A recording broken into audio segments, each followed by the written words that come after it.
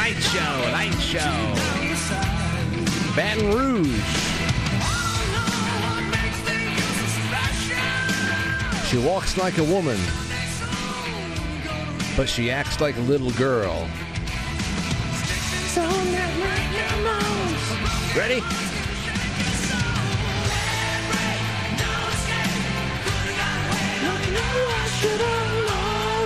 She walks like a woman.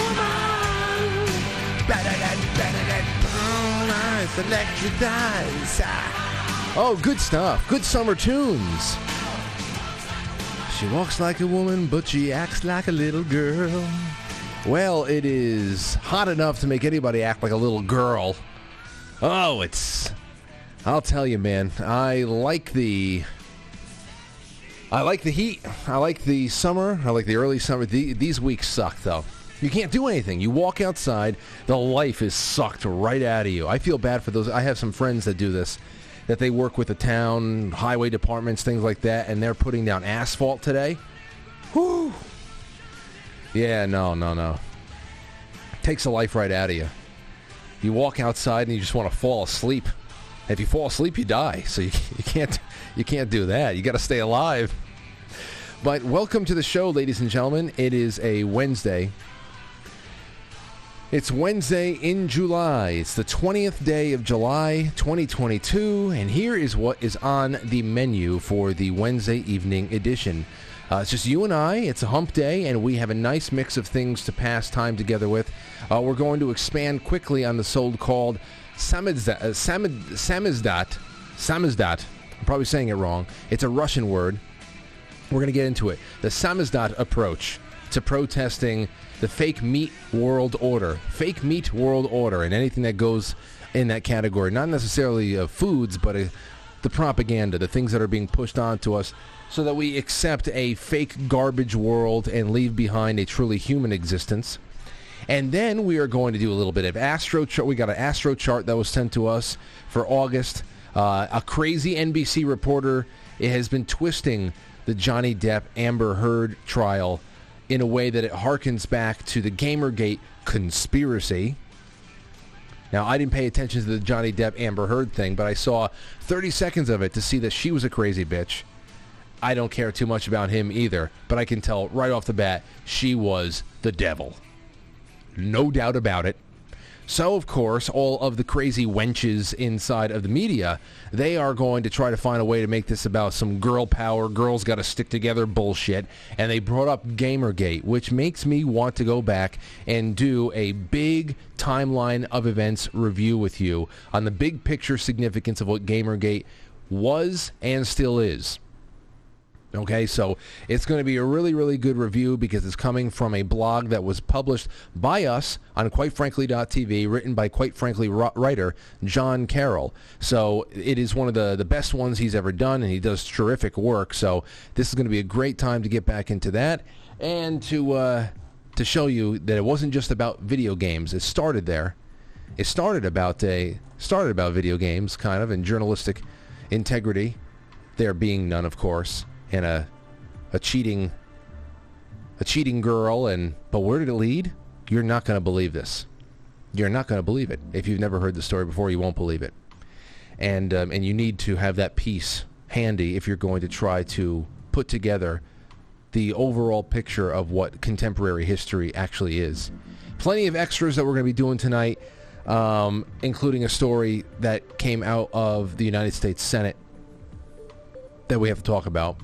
That'll probably be very soon. So welcome to the show, ladies and gents. If you are new to Quite Frankly, just so you know, we are live Monday through Friday at 7 o'clock p.m. I upload the night's programming to the podcast very soon after I get home, before midnight on the East Coast, usually around 11 o'clock, 11:30. And you can listen to it on demand and all that. Share it around. Get here. You can also, if you can't listen live, you can still contribute to the show live. You know how you do that? QuiteFranklySuperChat.com. That is the URL I set up to make the super chatting experience streamlined and easy to remember. And you can leave super chats there for the next day, and I will see it. It's not like with YouTube. It's actually better in that way, where you can only send a super chat when a person is live. You can send it to me in off times, and I will read it the next day. In fact, I have 1 or 2 to do tonight. So, that's what we have. I'll be getting to those throughout the night, and I hope that you're all feeling nice and relaxed. So tomorrow, Rob will be in. Friday, I don't know what we're doing. I'm just continuing to be very light, on my feet, accessible. Just been going to the hospital to hang out with Skip a lot, and I'll give you an update on him sometime soon. Maybe tomorrow we'll talk about it, because some really incredible things have been happening in the last 48 hours. I can't explain to you this week,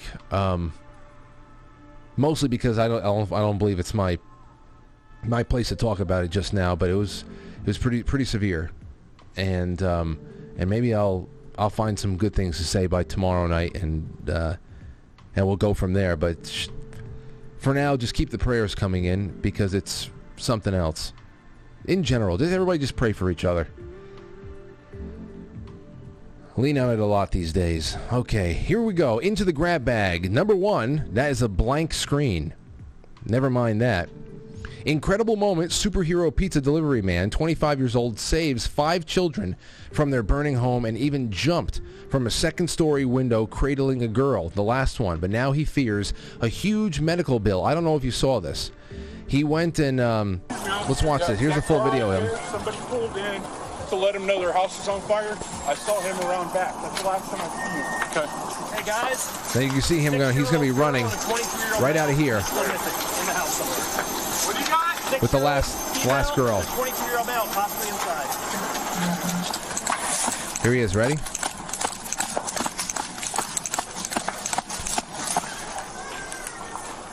Guys, come here. Come here.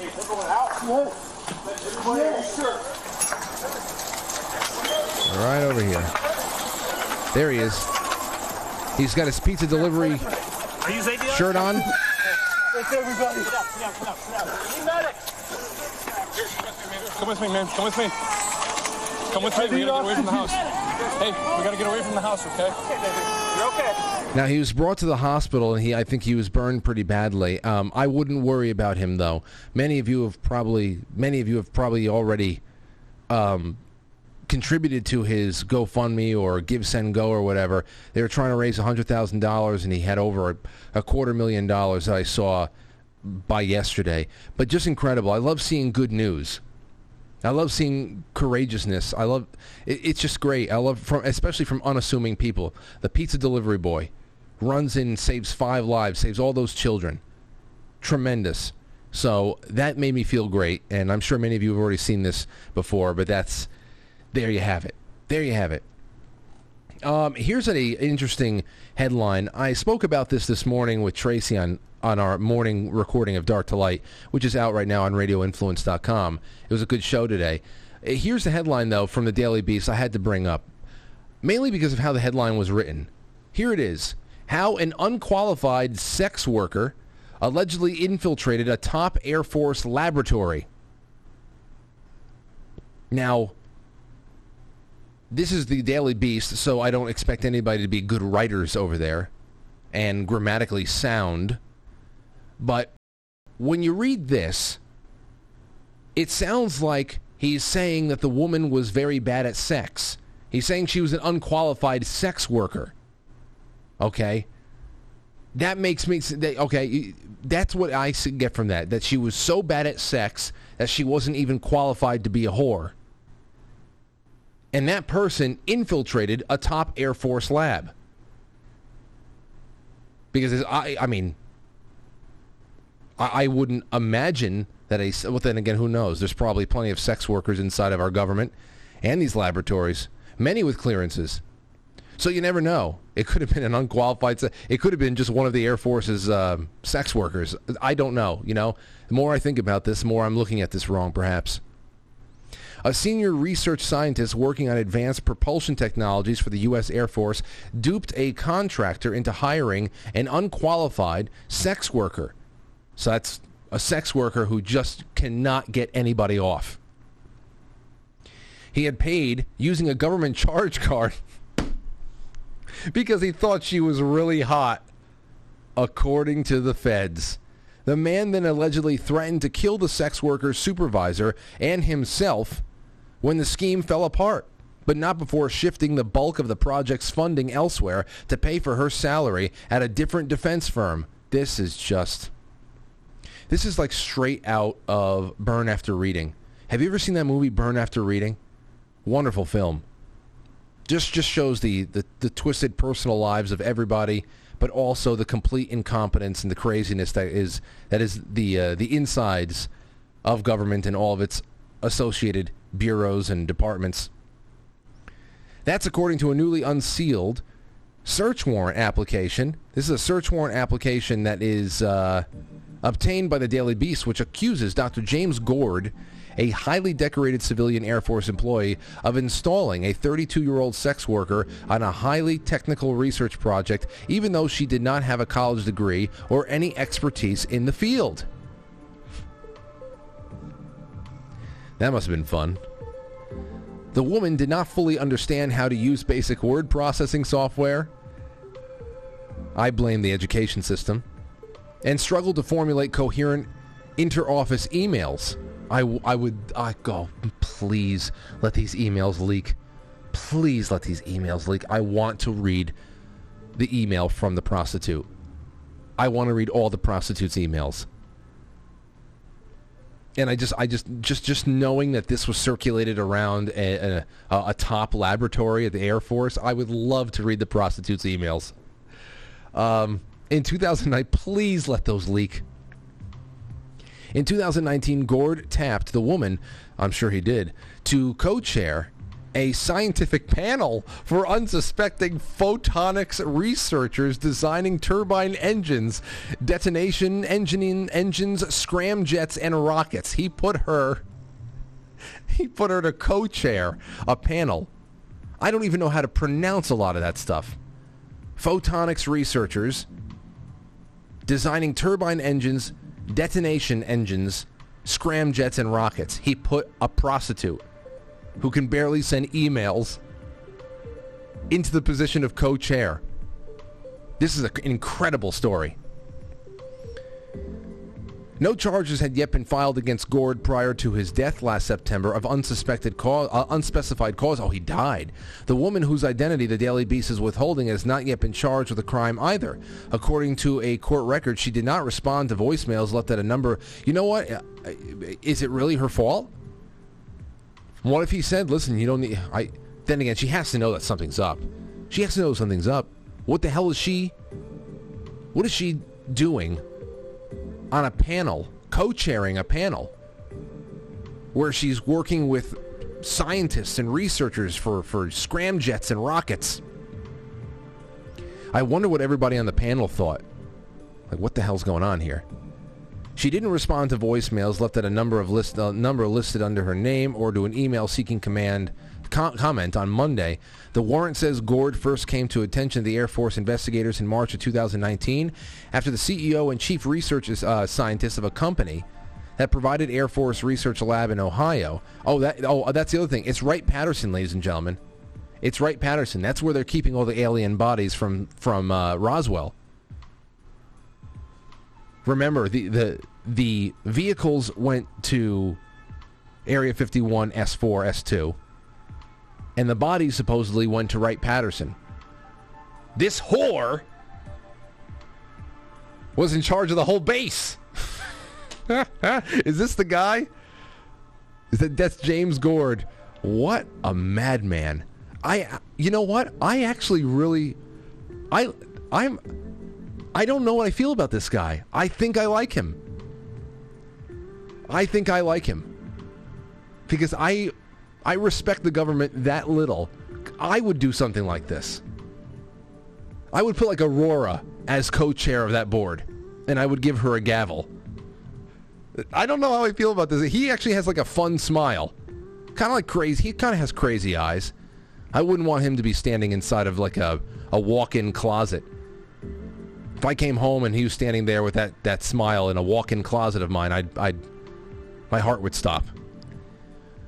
And then I'd maul him. But that is James Gord. I don't even know what to think here. So he encouraged Roy to hire her, speaking highly of her technical expertise. Then finished by stating, she's also really hot. And I guess that did enough. However, Roy became quickly frustrated with her lack of capability in the position. Over her first few months on the job, Roy stated she was not timely with her expenses, did not fully understand how to use basic word processing, and struggled to formulate coherent inter-office emails. She also failed to provide her college transcripts as requested. She also didn't know what a scramjet was. Did anybody ask her, hey, what do you think about this scramjet problem we have, miss? So, wow. Just letting you know. The freak show continues. Speaking of freak show, this has gotten around quite a bit. You probably heard the inaugurated Joe Biden. He said that he has cancer thanks to the oil industry, but the White House quickly came out and said, no. He had skin cancer years ago. He's fine now. Listen to this. And because it was a 4-lane highway that was accessible, my mother drove us, and rather than us be able to walk. And guess what? The first frost, you know what was happening? It had to put on their windshield wipers to get literally the oil slick off the window. That's why I and so damn many other people I grew up have cancer. And why for the longest time, Delaware had the highest cancer rate in the nation. He said have. But of course they said no. He meant had. But let's be honest. If he did have cancer, that would almost be the least of his worries, the least of his troubles. So now everybody on Twitter is just, all the gatekeepers, both human and spam bot alike, are all going out there and trying to fence off everybody. Get out of here. Leave our Joe alone. So that's what we have for you. 7:14, plenty more to do. This is the time to take the link to this show and share it so far and wide that we triple the amount of people watching by the time 8 o'clock rolls around. And trust me, this would be a great show to do that. Going to be some fun. We're going to relax and learn something, or get some good review if you already know it. But don't go anywhere. BRB. I did what you asked.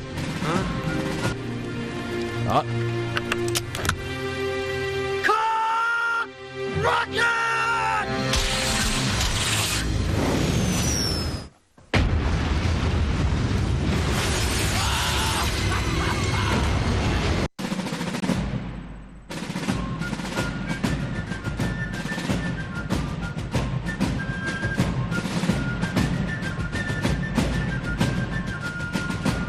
You let one ant stand up to us, then they all might stand up.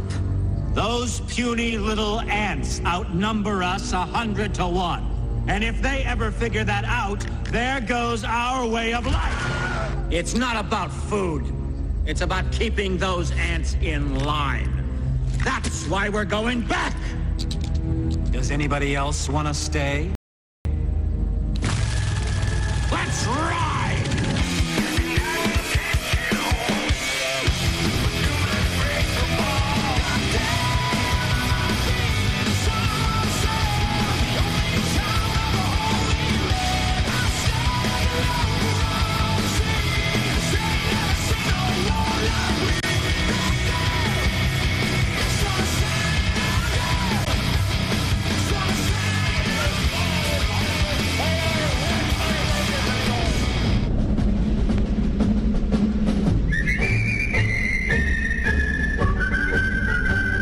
When Johnny comes marching home again, hurrah! Hurrah! Hurrah! Hurrah! We'll give him a hearty welcome then, hurrah! Yes! Hurrah! Oh, the men will cheer, the boys will shout, the ladies So, will all turn out and we'll all feel gay when Johnny comes marching home. And then we'll drink stone wine and have a good time. Well, ladies and gentlemen, I want to just bring this up first and foremost because, yes, this is a very, very old-timey patriotic song, the song of the American Civil War, huh? When Johnny comes marching home. Now, I want to put something out there. This is very important stuff. Very important. It's from Zero Hedge today. Rand Paul, the Senate just rejected my attempt to reaffirm the Constitution. Senator Rand Paul warned on Tuesday that the Senate shockingly rejected his efforts to affirm the Constitution as far as declarations of war go, noting that NATO does not have the authority to supersede Congress in the United States. Paul's comments come after the Senate Foreign Relations Committee backed the accession of Finland and Sweden to NATO ahead of a full vote in the Senate on its expansion, the first of its kind for 3 decades, which could happen next week. There is the Senate Foreign Relations Committee. I think was that Menendez, Senator Menendez, who should have been arrested and kicked out of the Senate years ago after the scandals with the dentists and the financial fraud and the sex and the Caribbean. No, it's just fine. Breaking. The Senate Foreign Relations Committee approves NATO protocol's resolution for Sweden and Finland, fulfilling our duty to help determine how, when, and with whom the U.S. brings to bear the power of our diplomatic and military alliance. Their membership will be a force multiplier for stability and democracy. Oh, I know. Yes, Sweden and Finland. Sweden and Finland. Watch out for their military. Watch out. Then we have this. While other members of the committee verbally voted with a yes or no, Paul voted a neutral present. Paul proposed an amendment that would re-emphasize or emphasize only the U.S. Congress has the right to declare war under the Constitution. However, it was immediately rejected by the committee. Paul took to Twitter to voice his displeasure. Shockingly, he said, the Senate Foreign Relations Committee just rejected my attempt to reaffirm the Constitution. All my amendment said was NATO obligations don't supersede the constitutional requirement that Congress must declare war. How is this controversial? Russia has repeatedly warned both Sweden and Finland against joining NATO, promising it would lead to further confrontation. Committee's chairman, Democrat Senator Bob Menendez, who, like I said, should be in jail, said in a statement, as U.S. foreign policy priorities evolve to account for a changing world, no.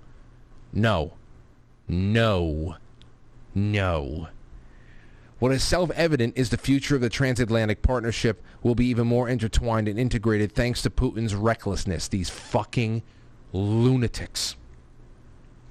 These lunatics. Ladies and gentlemen, I was talking about this very, very briefly before, and I'm just going to say it again. Right now, you have Republicans and Democrats in the House of Representatives playing pretend with meaningless gay marriage legislation. Completely meaningless. You might as well wipe your ass with it. All your respective states, I don't care what these House reps are doing to actually go against constitutional order and separation of powers. They're supposed to be representing their constituents, all the 47 Republicans that wanted to seem like they were more progressive than the Nazi label that they are constantly slapped with. But it's completely out of their jurisdiction. You want gay marriage, it's a state issue. You want abortion, it's a state issue. Leave everybody alone. Stop trying to drag everybody down whatever cultural cesspool you have going on in one region or another. Leave everybody alone. Decentralize. That is what the Congress is supposed to be committed to. Decentralization. So that barely anything is passed, and we are always in a stalemate, and it leaves people in their localities to more freely take care of their own lives.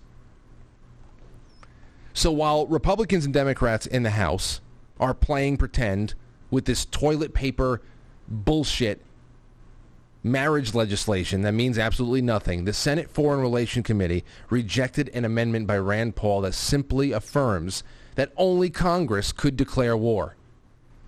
Before the ink dried on this, everybody on that committee should have been arrested. Treason. It is treason.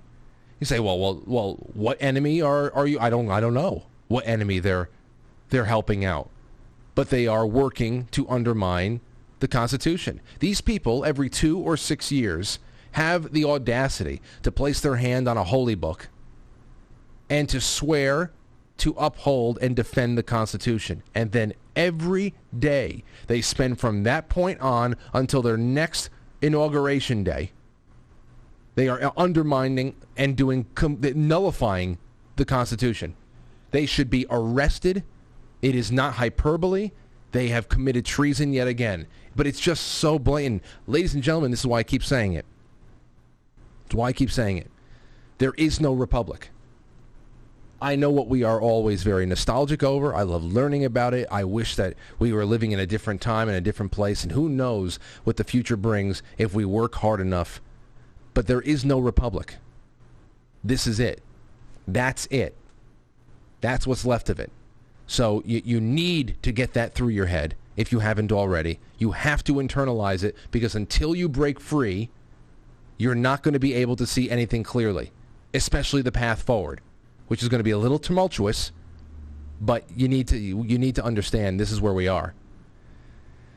So that's what I have to say with the opening. I have a couple of emails here that'll lead us into our next topic, though, a topic that we broached last night. Here's the first email from last night's show. This one is from Derek. Says, Frank, I love listening, brother. Wanted to call in tonight, but I have never spoken on a live stream with an audience, so I chickened out. With that said, the Billionaire Psycho thread was spot on. That system has accumulated so much of our money to implement their plans so that most average Joes don't agree with it. It's ridiculous. They underestimate the true Americans that still exist in our country, though. I live in a Midwest flyover state, a town of 3,500 people. We are resilient to the woke establishment agenda, and our region controls the bulk of the food supply in our great country, which is a huge plus for all of us. My family has 200 cow-calf pairs, and I also utilize our land for fruit and vegetable production for my friends and family. I also come from an entrepreneurial manufacturing family. Currently, we build fiber optic and copper cable assemblies for telecommunications infrastructure. People in my area have not forgotten the value of hard work and the idea that you ultimately get what you put in.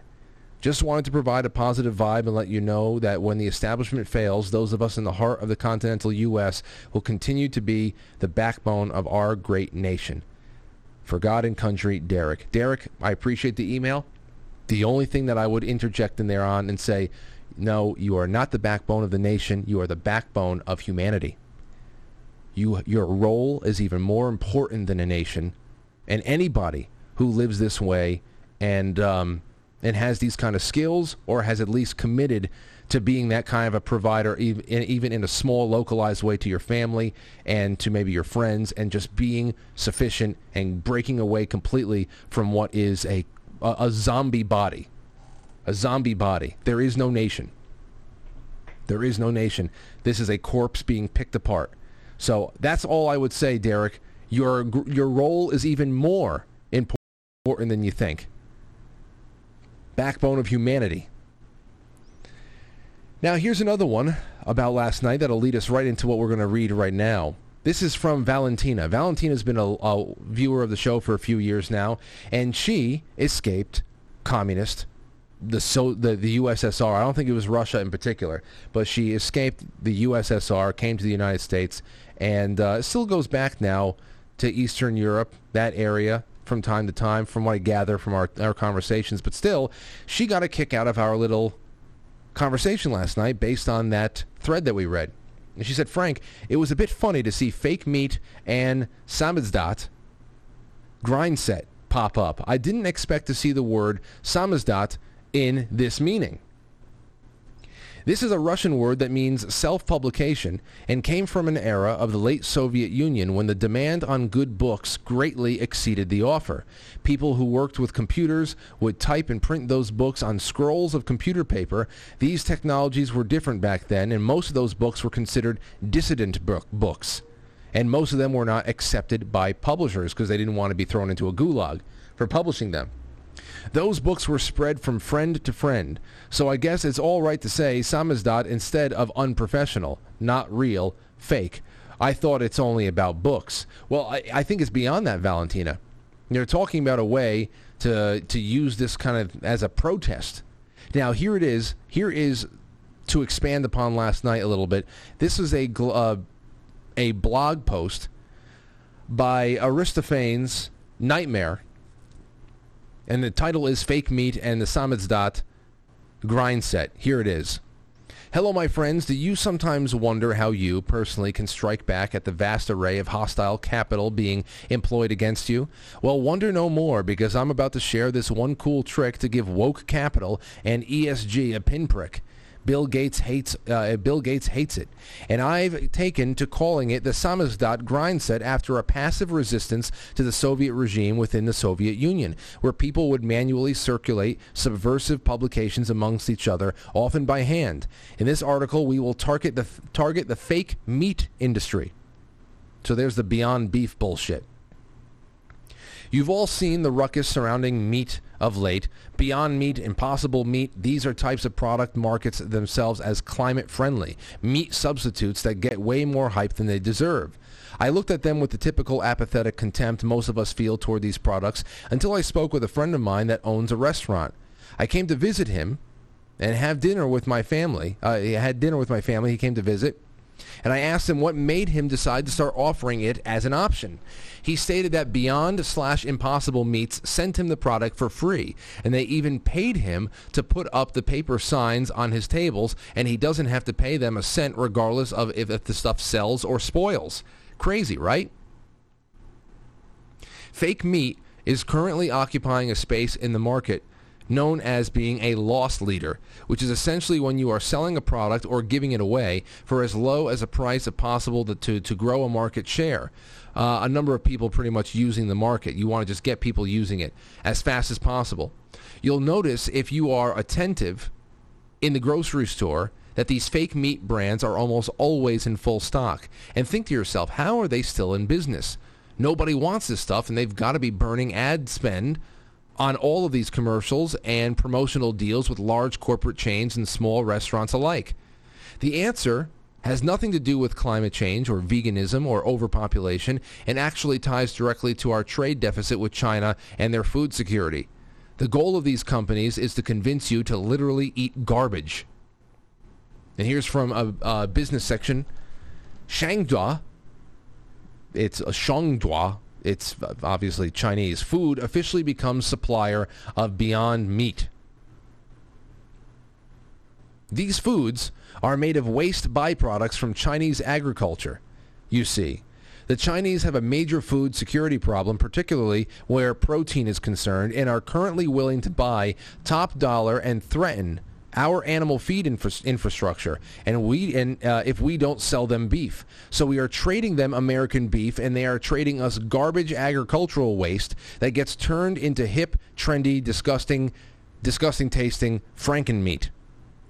Here's Manchurian Candidate on Twitter, who says, fun fact, America exports beef to China and imports pea protein from China to make fake meat.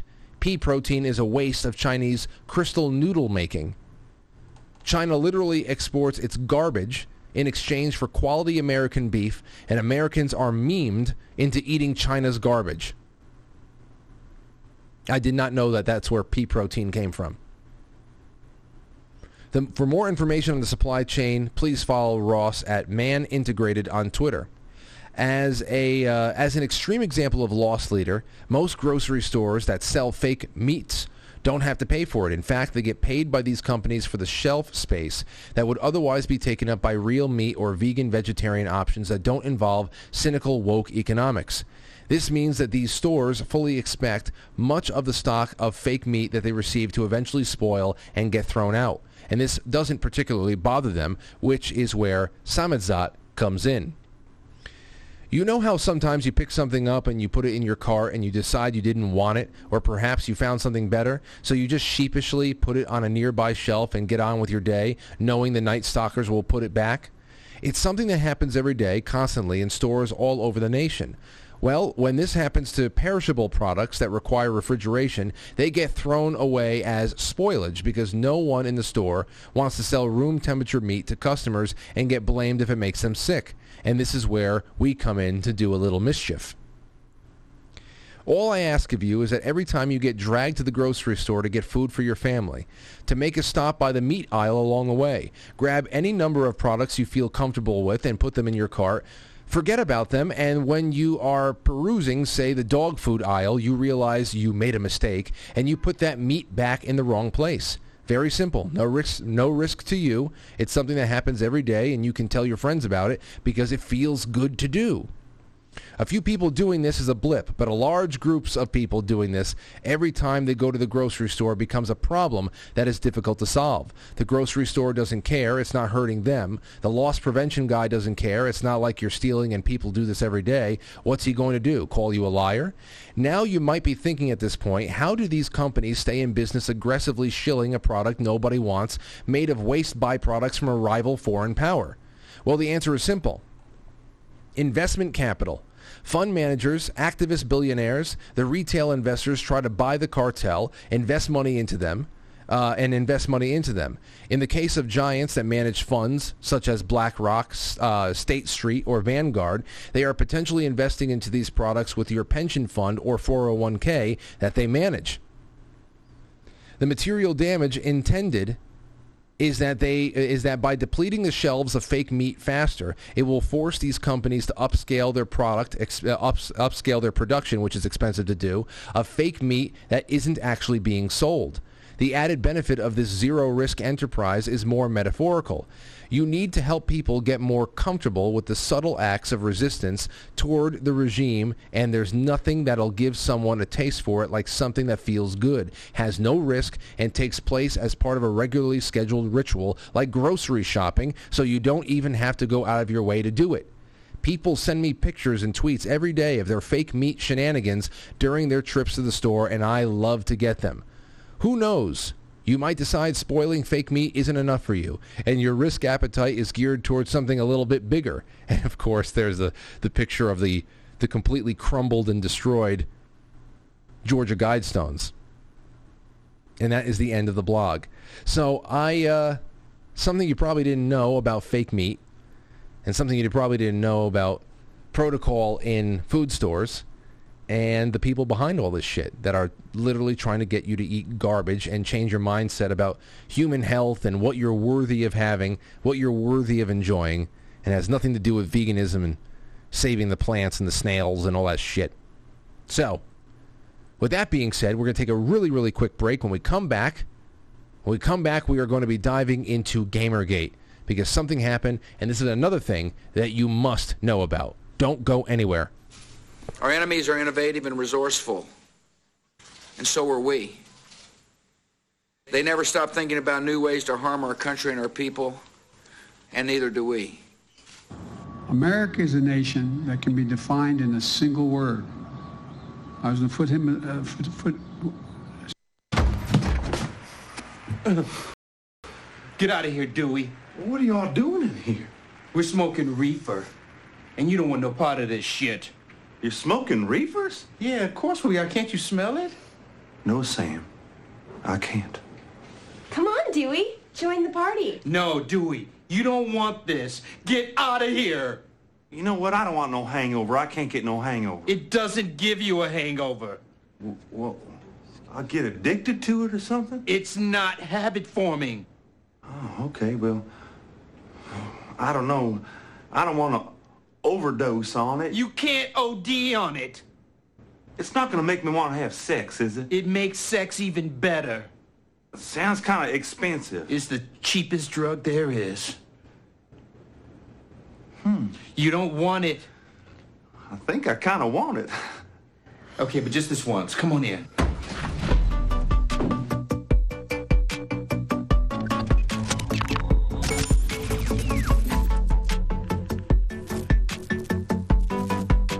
You don't want it.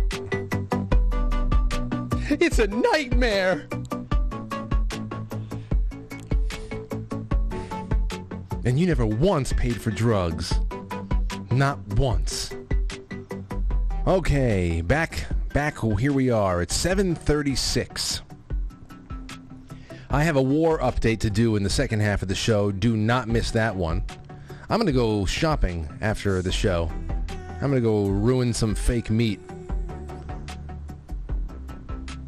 But here's what we have. This is from a crazy wench from NBC News, a tech and culture reporter. And as I said before, too, this is really all about this crazy Me Too crowd. That was really what Gamergate was all about. And just like Me Too, it was all farce, a pseudo-feminist farce that was actually a cover-up for something else. It was a way that Hollywood and the media and everybody that is complicit in enabling this meat grinder of a entertainment world that takes apart women, children, men alike. Young kids to big burly black men like Terry Crews.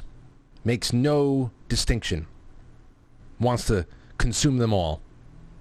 And that's what Me Too is all about. It's a pseudo-feminist farce that wanted to co-opt the entire fight against a problem that they were solely the owners of.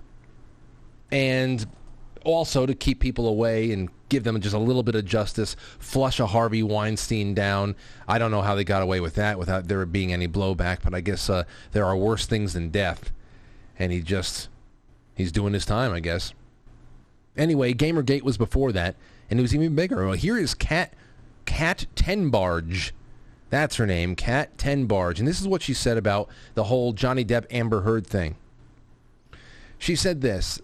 She's responding to a tweet that says, "You journos learned nothing from Zoe Quinn and fake DV with journos' complicity. That one has blood on their hands." Now, Zoe Quinn is the central figure of what began Gamergate. We're going to talk about that in a second. So Kat took exception with this and said the social media movement around Johnny Depp and Amber Heard was, for many, a continuation of Gamergate. That's why it's important that we continue to explore what happened, because it didn't end with the trial. You see, this is all about women and validity, and even though we know that this is how the law enforcement world, everything, the judicial system is slanted, education is slanted, everything. Kat goes on to say Depp and Heard was, I would argue, even worse than Gamergate, because the people who accepted the conspiracy at the heart of Depp's defense were oftentimes the demographic that would have opposed Gamergate. It included a demographic of women, DV survivors, and liberals. DV, of course, domestic violence. Most people don't know what Gamergate is outside of online circles, but everyone knew about the trial and saw the anti-Amber Heard propaganda. It also caused a huge population to lose faith in the mainstream media because they didn't understand why mainstream media questioned the conspiracy. This was people's QAnon. This was the people's QAnon, and it still is going on. Just like QAnon kept going after Trump lost, now we have an even bigger media-hating conspiracy prime population. It's not going to end well. Also, in regards to the screenshot in my initial tweet, I need to make this clear. What happened, what that person is accusing Zoe of doing is false. It's offensive, inflammatory, blah, blah, blah. She's nuts. Kat Tenbarge is nuts. She's a nutty chick. Nutty. Where is that? Here you go. Shut up, silly woman. I should have had that ready. That's Kat Tenbarge. Now, what is Gamergate? The shot heard round the world. Yes, you're right. To say that, though, Johnny Depp and Amber Heard is greater than Gamergate is to minimize what Gamergate exposed, what it really was. And we're going to start here. Now, we might go past 8 o'clock. We don't know. But sit back, relax, and enjoy the show. Here it is. This is written by John Carroll, published on October 25th, 2021. Gamergate, the shot heard round the world. In the wake of the storm, this is a quote from Vox.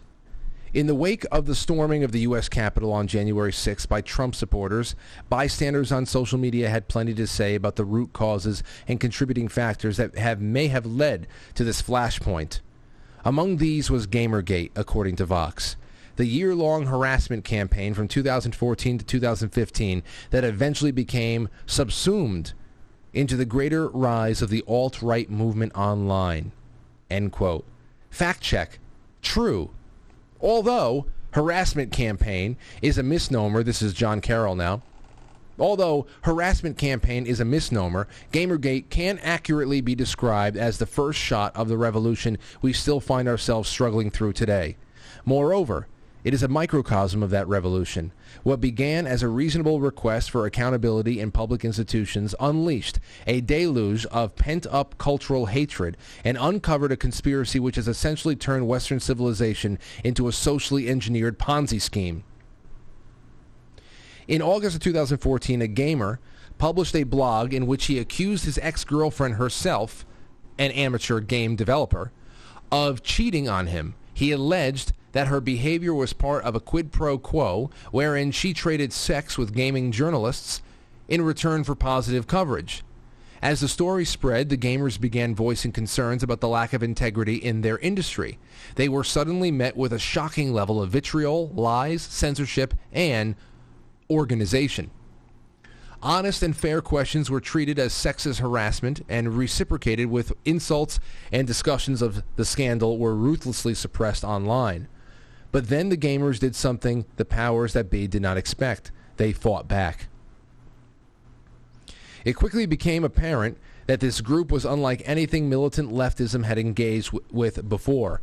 Already treated as outcasts by society, the gamers were impervious to the threats and shaming tactics that had always forced others to cave. Even worse, nobody could figure out where to find them or who they even were. The network of gamers was leaderless and anonymous, a phantom menace that forced their enemy to publicly double down.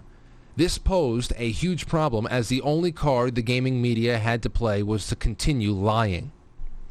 But lie they did, and as an army of feminist, they're never really feminine, an army of feminist journalists from the gaming and now political media entered the fray, every last one of them had their feelings hurt in ways they could never have imagined. They labeled themselves as victims and martyrs, eventually taking their case all the way to the United Nations. Seriously, they were there. The wave of death threats they received was promptly investigated by the FBI, but even that organization, rotten to the core and with the penchant for political witch hunts, came up with nothing. One of the more hilarious aspects of the whole fiasco was that many of the gamers weren't ideologically driven or even that motivated. Oftentimes, the histrionic women simply fished for opinions that they knew would upset them, and then became upset after said opinions were received, thus furthering the number of quote-unquote harassment claims. It was the feminists themselves, not the gamers, who eventually crafted the feminists versus gamers narrative in the media. And there you see Zoe Quinn, the Sex for Good Reviews developer, and Anita Sarkeesian. You remember that face? Thank God I haven't seen a lot of that fucking mug in a long time. As Breitbart's Milo Yiannopoulos reported, because he was big in the breaking of this, it was a fantastic time. As Breitbart's Milo Yiannopoulos reported, instead of addressing allegations of corruption, examining their own prejudices, and giving consideration to an industry-wide failure to provide any kind of acceptable service, the games press rounded on its own readers, accusing them of bigotry and misogyny. This is like Disney Star Wars, and refusing to acknowledge that the community was sick of being lectured to and guilt-tripped on a daily basis by hypocrites and liars. Watching the fallout on blogs, in forums, and on Twitter, it's tough to understate. This continues to be Milo Yiannopoulos. Tough to understate the extent of the shockwaves from all of this, or the rift that has opened up between writers and readers as a result of left-wing journalists reflexively defending their ideological allies. Gamers have uncovered evidence of such widespread corruption and conflicts of interest that the gaming blogs may never recover from it. The response from reporters, for the most part, denial and dismissal, is akin to mass professional suicide, end quote. A blatant example of that widespread corruption happened about 2 weeks after the scandal broke, when over a dozen media outlets seemed to collude by simultaneously publishing articles declaring gamers are dead. This wave of articles and the immense backlash they drew launched Gamergate onto the national stage. The collusion was confirmed a month later when Yiannopoulos published the names found on Game Journal Pros, a mailing list of 150 journalists and industry leaders, including those at the outlets in question. The plot soon thickened when a video of Sarkhan of Akkad linked those names to an international think tank called DIDRA, or Digital Games Research or Association. DIDRA had previously promoted academic papers about how to use critical theory. That's right, Marxist critical theory from the Frankfurt School. That is its latest little iteration. Critical race theory is all the craze with Marxists ruining the lives of black and white American children. DIDRA had previously promoted academic papers about how to use critical theory to deconstruct the identity of the gamer, which academia described as straight, white, and male, so you know that has to be destroyed immediately. Those same papers were then cited by the Gamers Are Dead pieces. The chart below can be viewed in a higher resolution here. Here's the Gamergate timeline. August 16, 2014. Aaron Joni publishes the Zoe post, which alleges the relationship between Zoe Quinn and the journalist Nathan Grayson. August 16th to August 28th, 2014, the Quinspiracy. Gamers believe that there is an unethical practice in gaming journalism. Anita Sarkeesian publishes Women as Background Decorations. Both Quinn and Sarkeesian are then harassed. August 28, 2014, 10 different gaming outlets published articles denouncing gamers and what's called Gamers Are Dead. This is believed to be the coordinated effort by media to attack the pro-Gamergate side. September 22, 2014, Milo Yiannopoulos publishes Game Journal Pros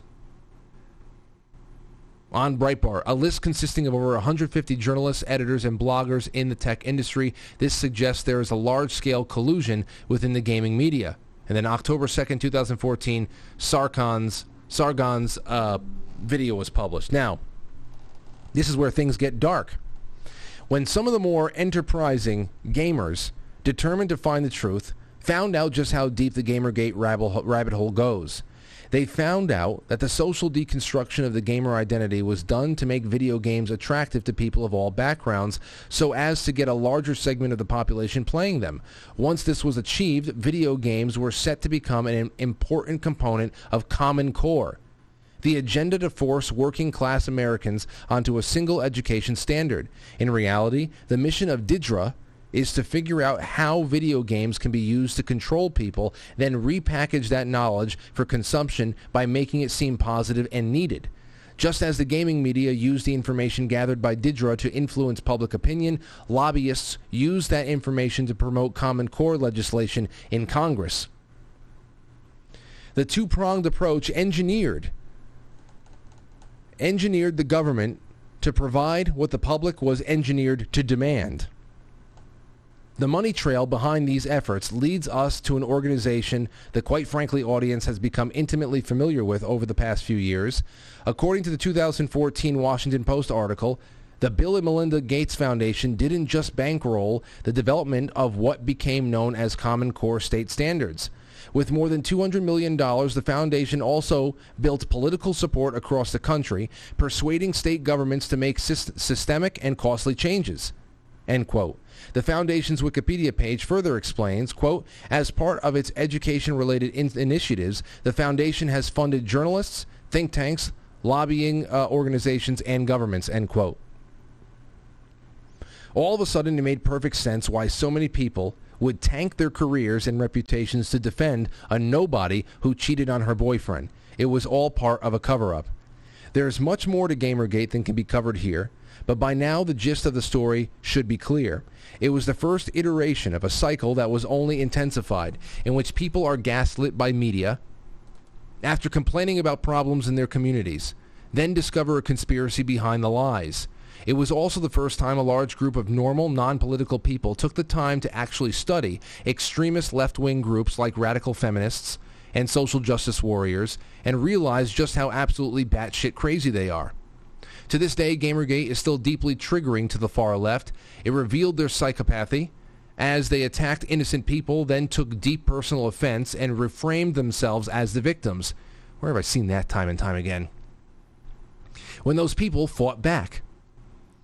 To make matters worse, their opponents were able to formulate a blueprint to defeat them, and have used that blueprint in the years since to drive them to the brink of insanity.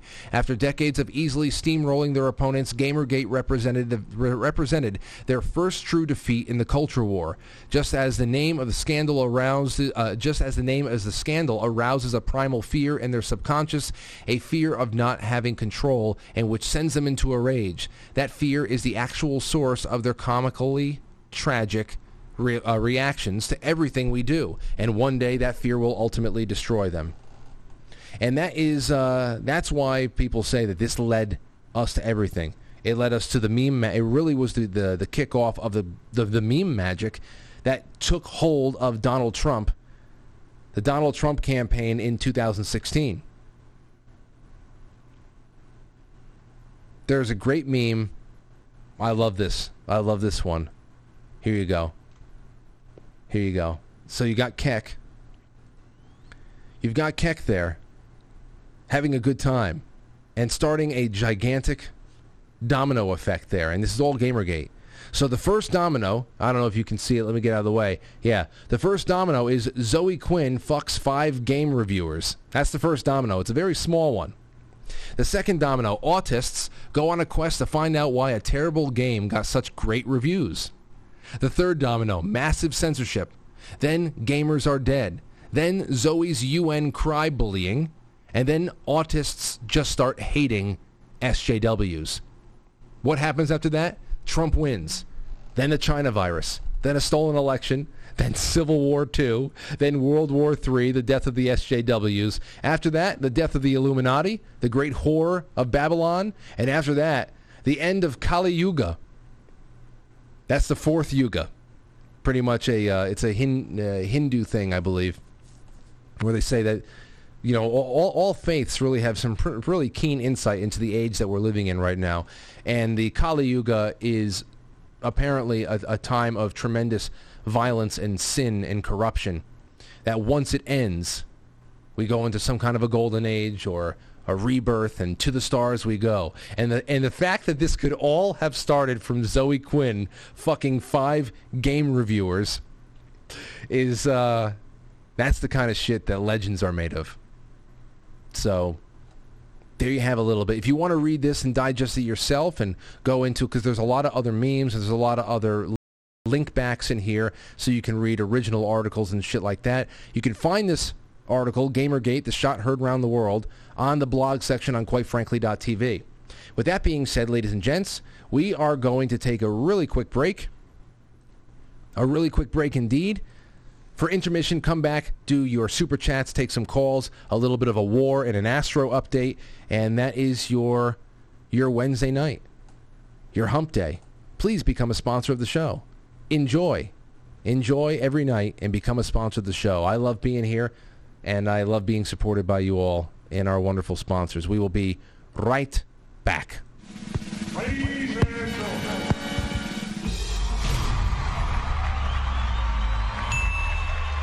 Welcome to intermission. We'll be right back.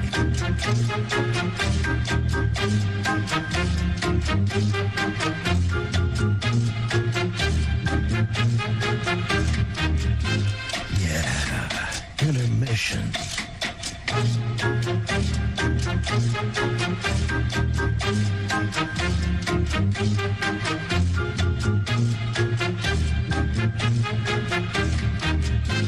Yeah, intermission.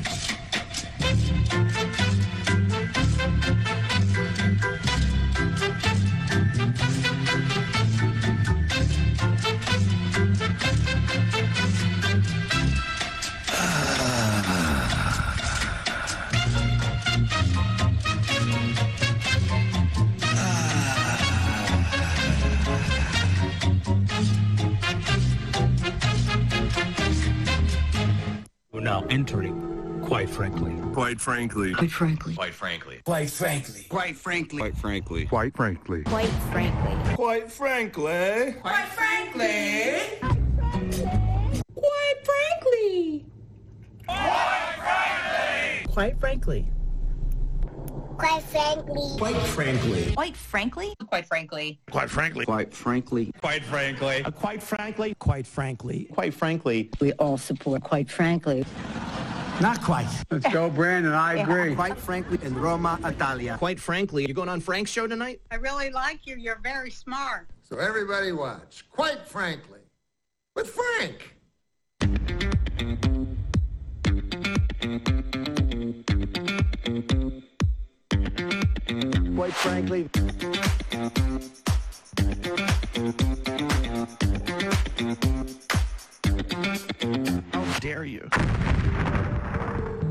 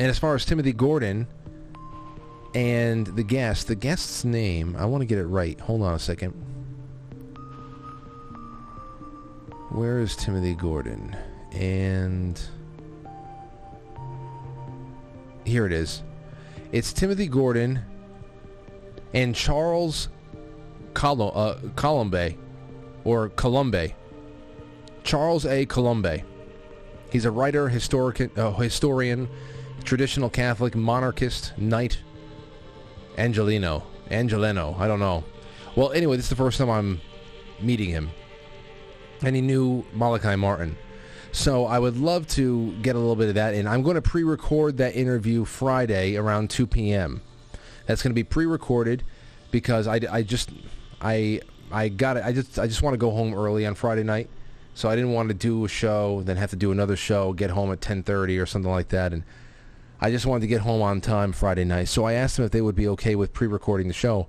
Maybe I'll stream it live on D Live or something while I'm recording it, and then what I'll do is I'll just premiere it on YouTube and also premiere it on the network over the weekend. The other thing I will say is this. Over the weekend, I am going to upload the entire video series of the book club. So the entire video series that we did, all those streams that we did on quitefrankly.tv and D Live throughout the entirety of our reading Windswept House, I'm going to upload that in all those into a playlist, a book club playlist, so people can enjoy it. Anybody who wants to read that book down the line, they will be able to go there. That playlist is still up on the SoundCloud. I put it all into a very specific playlist, so if you haven't read it yet and you want to follow along, there's all the links to the threads in the corresponding episodes. Everything is there. It's all documented. So I have that ready for you, and I'm going to put it up on YouTube soon. And if depending on how long my YouTube account survives, I bet you any money that becomes a very well-watched series over the years. Because there's always going to be people looking for things about, figures like Malachi Martin, and I think it was just such a compelling series of conversations that me and Tim have. I know that not many of you are Catholic, but many of you are. But it was beyond. You didn't have to be a Catholic to enjoy it, because it's very world history. It's very New World Order based. It's really very prophetic. The guy obviously knew things and tried to warn people. So I'm going to be uploading that probably by this weekend if all goes well. Let's see here. Captain Cast Iron says, I love meditation. I love meditations. Uncle Ted was ahead of his time, and you probably heard this before. King reminds me of Frank Rizzo from Jerky Boys. Great show. See you tomorrow. That was from Captain Cast Iron last night. Thank you so much. Over there on Rockfin, loving the show from down under, says Michelle Obama Isaman. Linda Semmelmeyer says, thanks for the Gamergate history, Frank. Always wanted to know the full story. I learned something every time I listen. Glad I found you. I got more for you there, Linda. More for you there. Well, you just wait for a second. Brian Frank 1 says, interview the awesome Tori from Tori Says. She's moving mountains. Tori knows the number. I always tell her, call in. Every once in a while we check in with each other. I say hi, Merry Christmas, Merry Thanksgiving, all that stuff. But yeah, selling the farm. Rumble's a mess tonight. Listening on D Live, chatting on Rumble. We can make it work. Rumble's a mess? How the hell does that happen? Yeah, there's only 300 people watching on Rumble. What the hell's the problem? Says I'm streaming. There's nothing that'll give someone a taste for it. Like, I don't know. It must be on Rumble's end, because this is very. That's very rare. That's way behind too. That says I'm still reading the fake meat article. That can't be right. It's part of a regularly scheduled. That's screwed up. I don't know what's going on there, guys. Maybe let me stop and start again. Stopping Rumble. Let me just try. I don't know what else to do. I don't know what else to try, but it's obviously screwed up. All right, on Foxhole. A lot of great people hanging out. I don't have the... Where's the... In Search of Truth. Sorry. Sometimes this... What's going on there? This screws up as well. In Search of Truth. Got the gold pills coming on in here. Says... Any word on the next book? No, not yet, but I will soon. And happy hump day, says Stostube. Happy hump day. Thank you so much for the ship, and thank you for the cookie. You guys are wonderful. Really, really wonderful. Here's what I want to read to you. A little bit more on Gamergate. This is from people who were living it at the time. This is from 2014. Now, it is a little bit hard to read, so please bear with me. So here's from December 24th, 2014, Controlling the Future. With all of this information in mind, the Anon says, let's take a look back at everything we've covered and develop a fresh perspective on Gamergate and why it has exploded into such a major controversy. We are now able to answer our original question, which was why. In the beginning of the Gamergate controversy, we thought we had uncovered a simple case of violation of basic journalistic ethics. Our initial efforts focused simply on correcting what we thought was a fairly simple problem. The entire controversy, in fact, could have been stopped within the first 2 weeks of the offending publications had they simply taken steps to correct what was an obvious problem, Zoe Quinn being a slut. The response we got, however, was an organized and seemingly planned attack. Even to this day, the opposition to Gamergate has focused on smear attacks, name-calling, false equivalencies, and a variety of other dirty tricks. Every time we tried to move on one step up the ladder to correct what was, it seemed, a very small issue, we had been met with greater and greater resistance. Websites and businesses had lost thousands, possibly millions of dollars in their effort to silence us. They have lost traffic, they lost sponsors, and the credibility of their very own brand. As time went on, we began to run into corruption and resistance from influential and honestly surprising sources. Wikipedia, for example, has come out in opposition to Gamergate, which goes against its own stated mission of disseminating factual information through a crowdsourced means. Remember, this is 2014. Wikipedia was still held in semi-high regard for good information.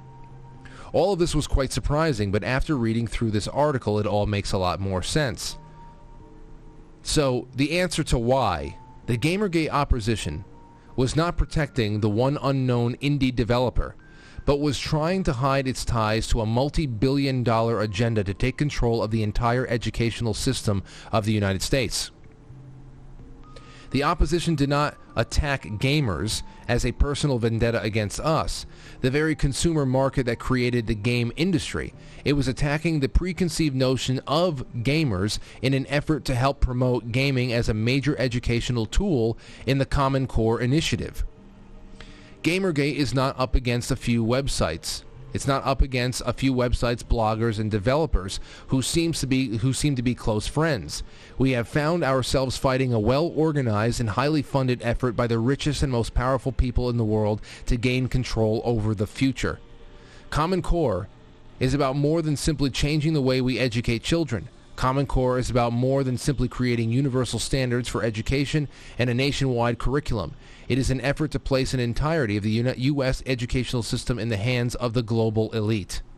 Global elite, who once again, they subscribe to the Frankfurt School, critical theory. This is why it's still, to this day, they promote these really obnoxious gender inversions, race inversions. They sacrifice everything that's historical to make sure that, all these Call of Duty games that are supposed to be period pieces in World War II or World War I.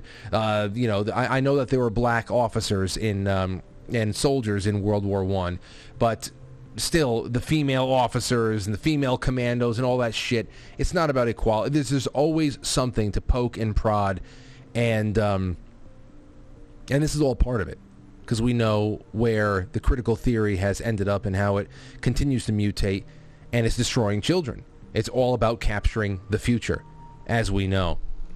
No longer, because think about all of the bannermen that came out to defend Common Core, to defend critical race theory. You saw what was going on Twitter and what was going on around the internet. Everybody that came to the rescue, they tried white knighting for critical race theory. Think about the efforts and the resources that were expended for that. This is very important to them. Very important. They need to destroy Western civilization. In some parts, they want to be able to make sure that only they are in control. Other parts, they want to unleash South African-style Marxist bloodbaths. And the fact that this is where it started bubbling up into the surface was tremendous. They continue. No longer will states be allowed to decide what should be taught and what standards this education is judged. No longer will we have the ability to decide what our children are taught or how they are taught. Common Core will create two sets of educational systems. There will be one set, the Common Core, which is taught to the majority of young population. There will also be another set consisting of private schools and expensive private tutoring that will be available to focus for those who can afford it. What we are facing with Gamergate is the entire web being used to promote this new binary form of education where the rich can afford to have their children one type of education while the rest of us are forced to submit our children to education that is created and approved by central groups that are both funded and run by rich and powerful who actually hate you, the student. They hate you, the student, whether you're white, whether you're black. If they're black, they express their hatred and disdain of you by giving you learned helplessness, and they give you a learned racial view of the world, how you are not going to be able to get anywhere because of the color of your skin, ambition, curiosity, friendship, charisma, marketing skills, ideas. That means nothing. You're black. And to you, white oppressor bitch, you're the one who needs to be tamed by the now infuriated, inflamed black population. That's how they hate you.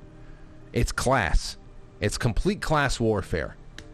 And no, the members of Congress are barely a part of that class. This is so much bigger than politics, but they get good paychecks, so they go along with it. Let's see here. The few pieces of this that Gamergate has uncovered is only a small portion of what is really going on. This is something that extends all the way from gaming journalism through government all the way to the top of the world's elite. This is not an issue of journalistic ethics. It's not solely an issue of corruption in the gaming industry. Gamergate is a fight for the freedom, for our freedom, and for the future freedom of the entire planet. I feel I may have put myself in danger by writing and publishing this, but I feel it needs to be said. People must be made aware of what is happening all around us. If Gamergate is ever defeated, I fear we will have lost our future as free humans. Please do not stop fighting. What I just read to you is also embedded in that wonderful article written by John Carroll on QuiteFrankly.tv in the blog section. So go ahead and read it, reread it, internalize it, and know the history that you probably have not heard before. But we're definitely living it. Just incredible stuff. You know, there was something that Larry Elder put out. We're talking about education and how much they hate us and what they're really trying to do to us. I loved this exchange that Larry Elder had. Let me see here. Where is Larry Elder? Here he is. Here's an exchange that Larry Elder had recently. He destroys a leftist's claim that racism is the problem. And of course, this is all part critical race theory where children are only being given these types of things to talk about, debate, and be tested on and quizzed on in school instead of actual workable skills and great history and good things that are inspiring, that bring communities together, that bring people together, and actually form the basis, the foundation for a bright future. Watch how this guy... I don't know if he walked away from this and slid right back into old habits of thinking, but watch Larry Elder so smoothly bring this guy back to reality. I love this. You say racism is not alive today, but I didn't say that. You said that. Okay, what did you say? So he starts out by putting words in Larry Elder's mouth by saying, you say that racism is not alive today. So racism needs to be completely dead or else the revolution must continue. You say racism is not alive today, but... I didn't say that. You said that. Okay, what did you say? Racism is no longer a major problem in America.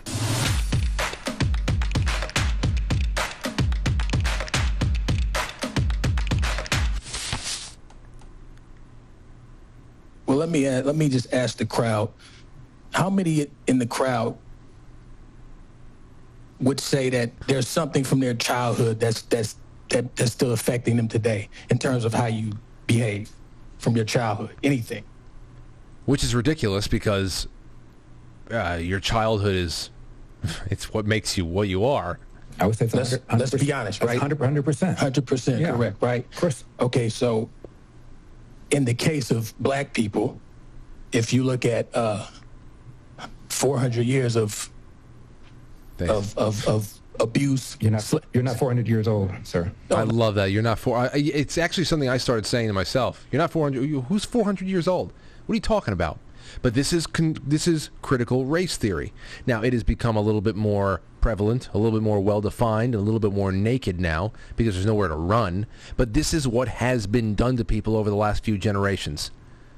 So I'll shut up for the last 2 minutes of this. Enjoy. Of abuse. You're not 400 years old, sir. No. I said black people. You're not 400 years old. Black people. I'm not saying me. I'm saying black people. Nobody black is 400 years old. Okay, well, the history of slavery, 400 years old, that's just a piece of it. Had to endure the trauma, and now we're still here today. My point is that you say racism is not alive today, but I didn't say that. You said that. Okay, what did you say? Racism is no longer a major problem in America. Correct. It's no longer powerful enough to hold anybody back that's willing to work hard and follow the 4 or 5 things I just now mentioned. I never said racism is gone. I agree with that, but the effects of racism are still very much alive. The effects, and effects will last generations upon generations. That's nonsense. 1940, before the Civil Rights Act was passed, before the Voting Rights Act was passed, open housing was passed, 87% of blacks lived below the federally defined level of poverty. 1960, 20 years later, that number had declined to 47%, a 40-point drop from 1940 to 1960, the greatest 20-year period of economic expansion for blacks in American history, before any of the civil rights stuff had happened. The big problem, sir, is a breakdown of the black family.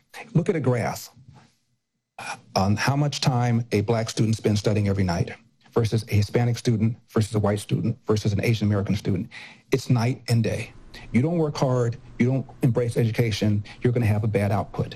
The question is, why are we having a bad output? And the answer is, unless there's somebody in the home to make sure you have done your homework and you've gone to bed on time and you've been housed and clothed and fed properly, unless you have at least somebody like that in the house, you're toast. And unfortunately, so many black people do not have that. And we ought to be talking about why. I completely agree. Completely agree. Thank you. Yeah. And I love seeing that connection. I love seeing that connection be made. How can you go when you understand the history, which is what education is not doing? I mean, for example, this guy, this audience member there, I don't dislike him. I kind of roll my eyes when I hear the 400 years thing get thrown around. Here we are in the 21st century, and just like, really? You roll your eyes a little bit, but it's just because I'm frustrated. I want to see people make the connection and break away from this shit. Because just like how Me Too was a pseudo-feminist movement to be able to not take any responsibility for what was their problem of rape, child trafficking, and everything else in Hollywood and elsewhere. These civil rights groups and these civil rights causes, the BLMs and all that stuff, that is also pseudo-civil rights, to be able to take away any kind of attention from how Marxist indoctrination, Marxist government programs, especially stemming from right after that 1960 area when we had Great Society and all that. Lyndon Baines Johnson really wanted to kill people. He got it. He got it. Family was destroyed. And not just black families. You know, black Americans had a little bit more of a handicap coming into the 20th century. Let's be honest about that. A little bit more of a handicap being freed from slavery. Root, hog, or die. You're just kicked out there on your own, but at least they had their families. At least they had their families. And going into the 20th century, everybody was doing better, slowly but surely. And then we all got hamstrung. Broken homes, illegitimacy rates, that has affected everybody. I think it's close to 40% for white families. It's close to 75, 80% for black families now, or black Americans. So it's when you jump into these Democrat leftist civil rights movements or Gamergate or Me Too or whatever the hell it is, you're going and you're following or you're being led around by the people who actually caused the problem and are probably planning something far worse for the future and trying to make sure that they never take responsibility for the fallout of that. And I just love when I see people make connections. Larry Elder does that. I would never be able to do this type of thing. I would never be able to do this type of thing. I don't have the patience. Larry Elder, very, very, very patient man, and does a lot of good to see these conversations. It really does. Okay. All right, ladies and gentlemen, let's see here. I have another really quick break I got to do. We're going to go and take that break. When we come back, in less than a minute and a half or so, I'm going to take some calls, and we're going to do this war update, which I think is really interesting. A really interesting thing that I saw. So don't go anywhere. I'm going to actually play a little something for my brother. My brother has a new song coming out for a new project he started. Kind of like a synthwave project. I actually came up with the name of the project. It's called Silent Knife instead of Silent Night. So, Silent Knife would be a nice name of, and they started using it. But got a new song coming out that everybody can pre-save on whatever streaming services that they use. I put the link to that song, Swimming Through Air. You can pre-save it on Spotify or Apple Music or whatever you use. I put the link in the description of this episode. Go ahead and enjoy that, and it comes out in about a couple of weeks or something, and I think you'll like it. We'll be right back.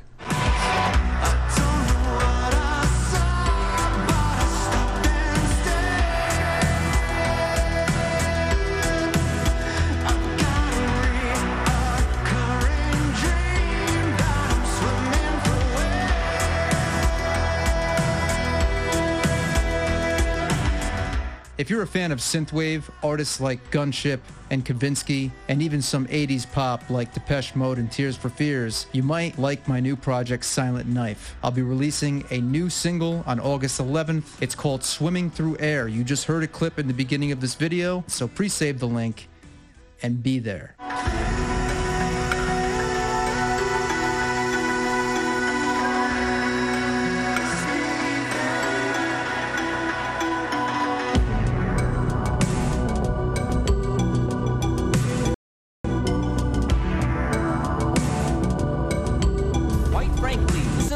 Or download it and take it with you wherever you go, while you're driving, walking, working, or you dirty dog. For all things, go to quitefrankly.tv. You like what you see? Become a sponsor. Quite Frankly streams live weekdays at 7 p.m. Eastern wherever you get your podcast. So, for everything, it's quitefrankly.tv.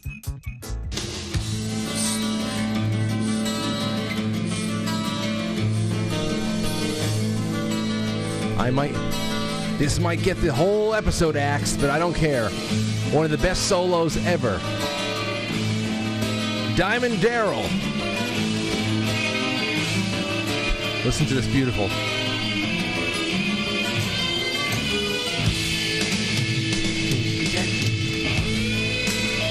Hold on.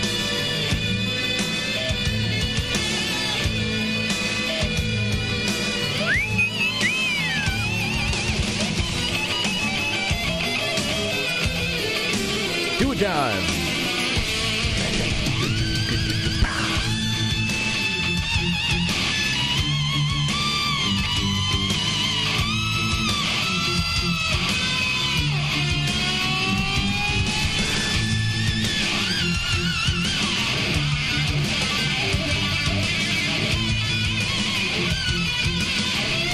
Oh, gosh.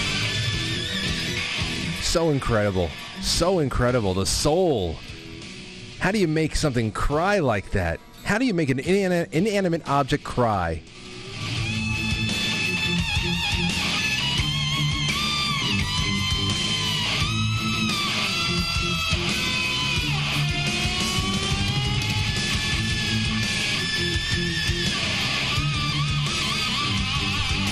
Oh, boy. So lovely, lovely, lovely stuff. 914-595-6953. That is the number to call. 914-595-6953. And we can also jump into the Discord. I will do that in just a moment. Actually, I'll just do that right now. Let's go. First one in, Albert Frederick. What's going on, Al? Yeah, hold on. Hello. Al, what's up? Oh, my God, dude. Yeah. Are you ever going to do a fucking bad show? No. I just want to. I want you to do a bad show so I can just call in and go, Frank, you suck. I've been watching you for so long, and this episode sucks. But for some reason, I haven't been able to do that for fucking years. That chick, I got a couple things. Well, I have several things, so I gotta talk fast. You said that chick was doing a scramjet. The problem was, I think that. She could do a slam jet, but not a scramjet. And so, for what that's worth, the thing is about that fucking fake meat that you were talking about, it's more than just that, okay? It's like, did everybody forget, like, in an Impossible Burger, there's fucking 40 grams of estrogen, okay? 40 grams. I want you to think about that, because, like, if you're, like, some tranny going to get fucking, injections of fucking estrogen, I think they give you 5 to 10 grams. But if you eat an Impossible Burger, dude, you can get 40 grams. So I just want people that are, all into this plant-based fake meat to let that thing sink in. I love the guy that was talking about King. He reminds him of Frank Rizzo. I'm pretty sure whoever that guy is doesn't understand that probably when the Jerky Boys were walking around New York, they bumped into King, and that is who Frank Rizzo is based on. That's just my personal opinion. You know what? It could. It could. Who the hell knows? It could. That could be it. I'll ask King. Right.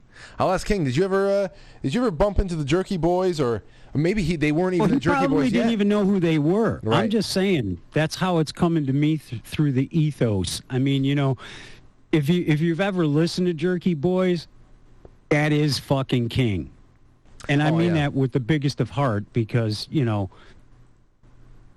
doesn't love King? Except for the fucking Canadians, right? All right, the Canadians. But even they are like, how can we get him to like us?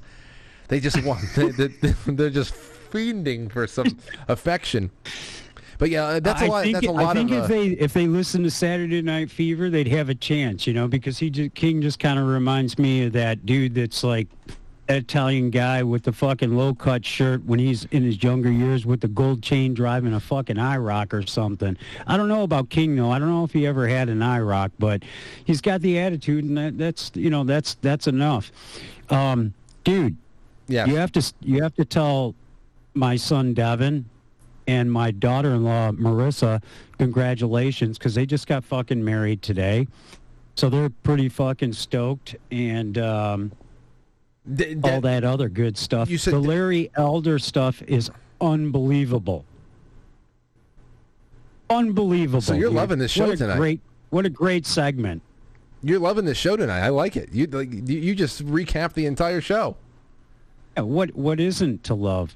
I mean, how long have we been playing this fucking game, dude? I know. And the thing is what I want to talk a little bit about, because I know you're going to do an Astro thing and whatnot, but right now Saturn is retrograde in the 10th, in the natural 10th in Capricorn, according to Vedic astrology, which is what I like to call real astrology. But it's retrograde in the 10th house right now, so everybody's hyper-focused on the government right now and all the government shit, because the 10th house is the fucking government. So it's like everything is backing up into that, and I love how all the thought is going into this. But the cool thing is for the next 2.5 years, once Saturn stops being retrograde, it's moving into the 11th house. And for people that don't know about astrology, the 11th house is the people. So let that sink in. There's like right now, everything is like, I mean, who is it? They just had a new ATF person come in, and they're trying this whole new fucking ban on assault weapons and stuff. Well, good luck with that, but because, even if that happens, there's going to be such huge pushback once Saturn goes direct into the 11th house, because people, at least in the United States, are not going to fucking stand for it. And all these positive things, I just want everybody that's feeling depressed and fucked up right now to understand that as soon as Saturn goes direct into the 11th house, that's the house of the people. So we've got 2.5 years of Saturn being in Aquarius, just going fuck the government, so to speak, So you say 2024 is when the good times start? Well, it's going to be on the people. I didn't say when the good times start. I said that's when the people are going to, we're going to have 2.5 years of the people being fucking totally sick of it. So we'll see how it all works out. Keep your powder dry. Make sure you got your garden on your garage if you're in New York. And, I'm getting my chickens. I'm getting my chicken pen, built in here in a couple weeks and whatnot. But, life is good. Some people were having fun in the dark ages. I remember this one dude said that one time, if that makes sense. Oh, I'm having a good time in our little cantina here during the fall of Rome. It's been a lot of fun. I will continue to come here with a smile on my face every night. Thanks for the call, Albert. It's a great one. Wait. You didn't say congratulations to Devin and Marissa. Devin and Marissa. Wait, they got married today? Today. Wow. Today. That means I'm going to have more grandkids here in a little bit, Who gets married on a Wednesday? Them. Congratulations, you guys. So they're not, okay, wait. They got married today, but it's, let me be real clear. She's been my daughter-in-law for like 15 years. They just got, permission from the fucking state because she can't get insurance without permission from the fucking state. I get you. You get what I'm saying? Well, I wish them nothing but the best. They sound like a wonderful couple. I hope I get to meet them one day, and hopefully you light off some fireworks for a celebration tonight. Wow, I didn't think of that. Good call. I love you, brother. All right. Thanks for taking my call, and we'll talk again, I'm sure. Of course. Take care, Albert. That's a wonderful. And the 11th house. What happens after the 11th house? Does it move into deep house? After the 11th house, it's deep house. Yeah. Let's go deeper. Oh.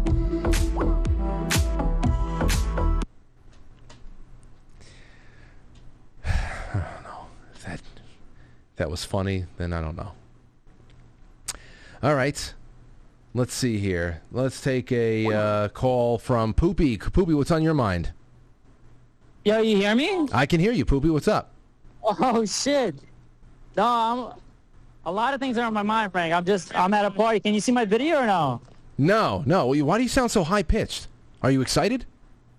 No, I'm not. I mean, I am excited, but I'm also at my boss got like put this thing together for all the workers. So we're at a rooftop right now, just chilling out, and you probably hear the music in the back. That's why I'm high pitched. I don't hear the music at all. It cancels it out pretty nicely. But you're on a rooftop party right now? Yeah, I'm with my coworkers right now. I was trying to get the video through. You can't get the video through? Yo, no, I don't have any video over here right now. But you know what you got to at least do? You got to take the best shot of the city or whatever kind of the best view that you have from the roof. You have to email it to quitefranklypodcast@gmail.com quickly so I can put it on the air. Oh my God, dude! I was literally. I have the best shot of this city right now, of the skyline of like in Midtown, and I wanted to put it on video. I was trying to get the video through.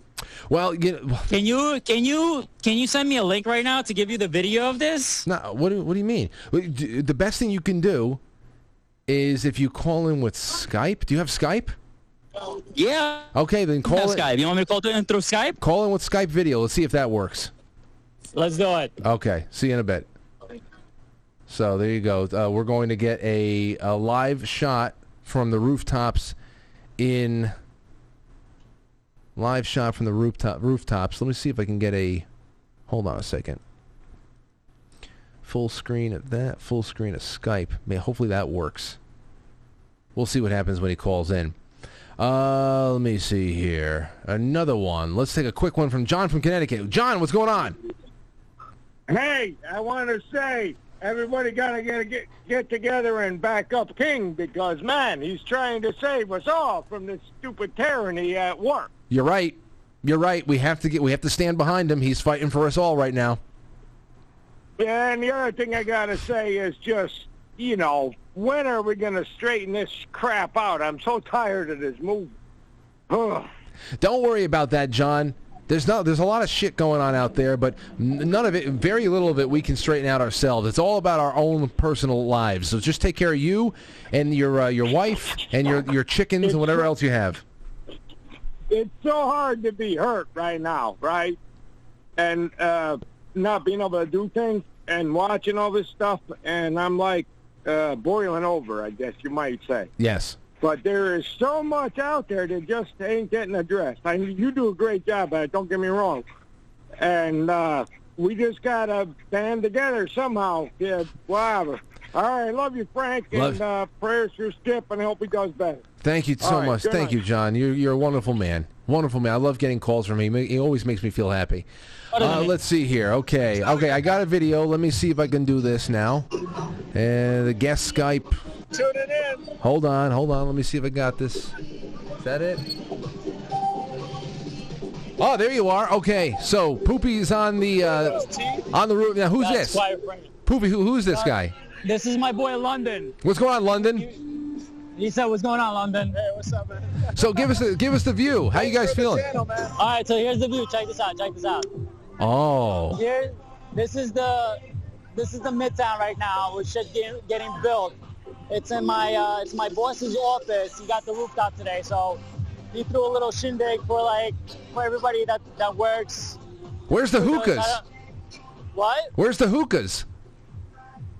They didn't let us have the hookahs over here today, bro. I wish we had hookahs. Bro. Oh, wait. Give me a view behind you. No, but down the street. Yeah, behind you. Yeah, look at that. Behind you right there. That's Midtown. I think that's Is that Midtown? Times Square or something? Yeah, Times Square. I can see it. Hey, here, go up a little bit. I want to see the tops of the buildings.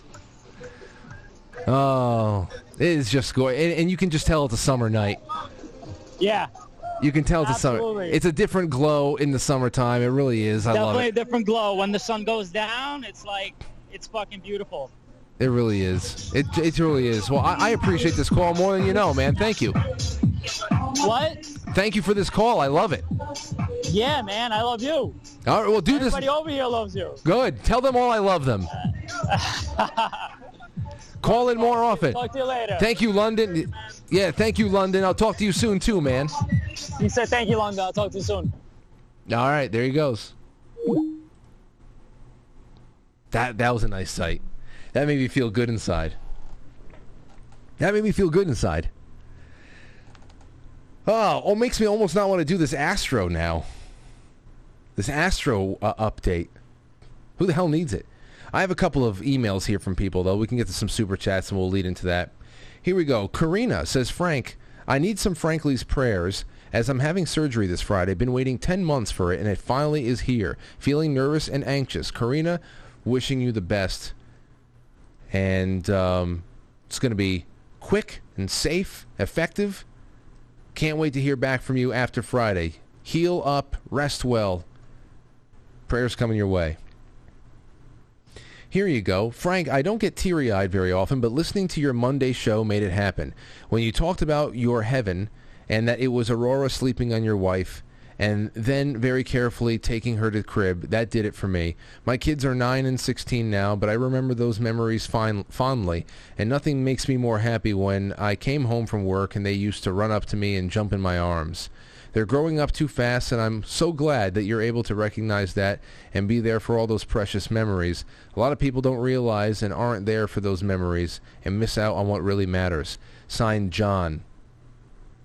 Well, John, I'm telling you, I don't usually get very teary-eyed often as well. I'm sentimental. I always have been. Some movies really get me.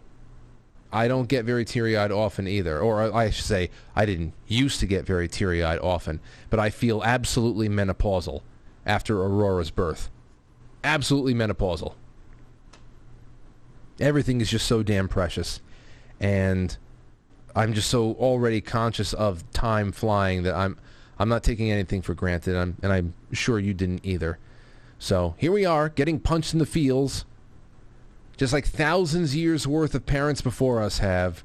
And one day, as it was told to us, they'll understand when they have kids of their own. It was all told to us.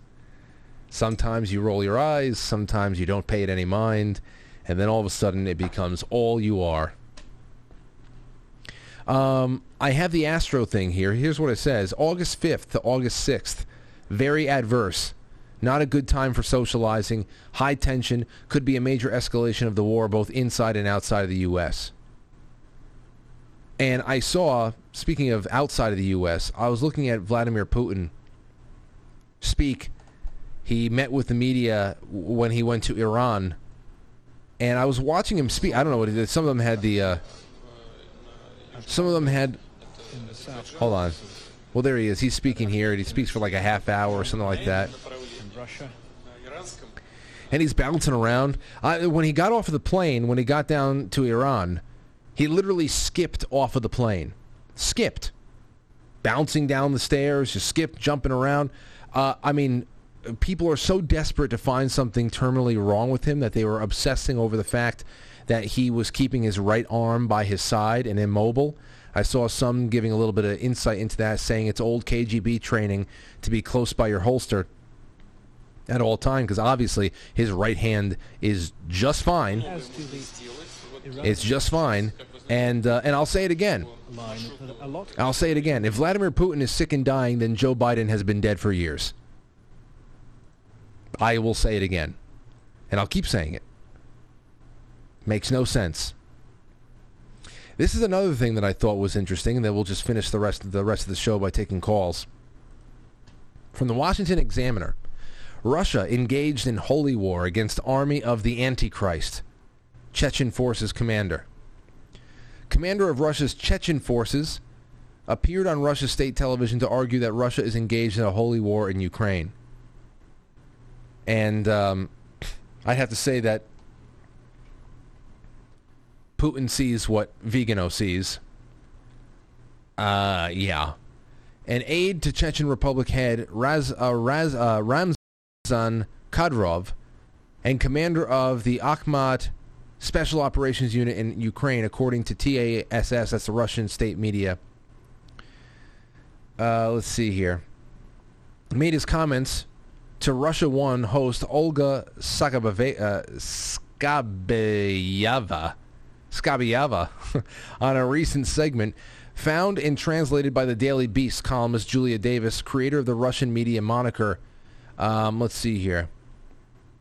He says that he made a number of claims calling upon Muslim-Christian unity in a conflict against the Satanic West. Quote, growing up during all my youth, I've been preparing for this war we see today. This is the holy war our saints and our elders spoke of, he began. Everything that we see today, when I was reading Islamic scriptures and Christian scriptures, I studied the Bible, the Quran, and Torah. From all these scriptures, I know that we were facing the war against the devil's army, against the army of Al-Dajjal, the Antichrist. Meanwhile, on Russian state TV, the commander of Ramzan Kadyrov's Chechen detachment tells state host Olga that Russian forces in Ukraine are fighting a holy war against the LGBT and the Antichrist. He hopes Russia will soon face off with NATO. Quote, all forces and units fighting on the side of Russia is the army of Jesus. We are fighting against these forces that impose upon us everything that is unpleasant and disliked by God, everything that is unnatural for a man, he said, referring to homosexuality. Underneath this democracy of America, the main enemy of mankind in Europe, the minion of the NATO bloc, which carries within it everything that is satanic.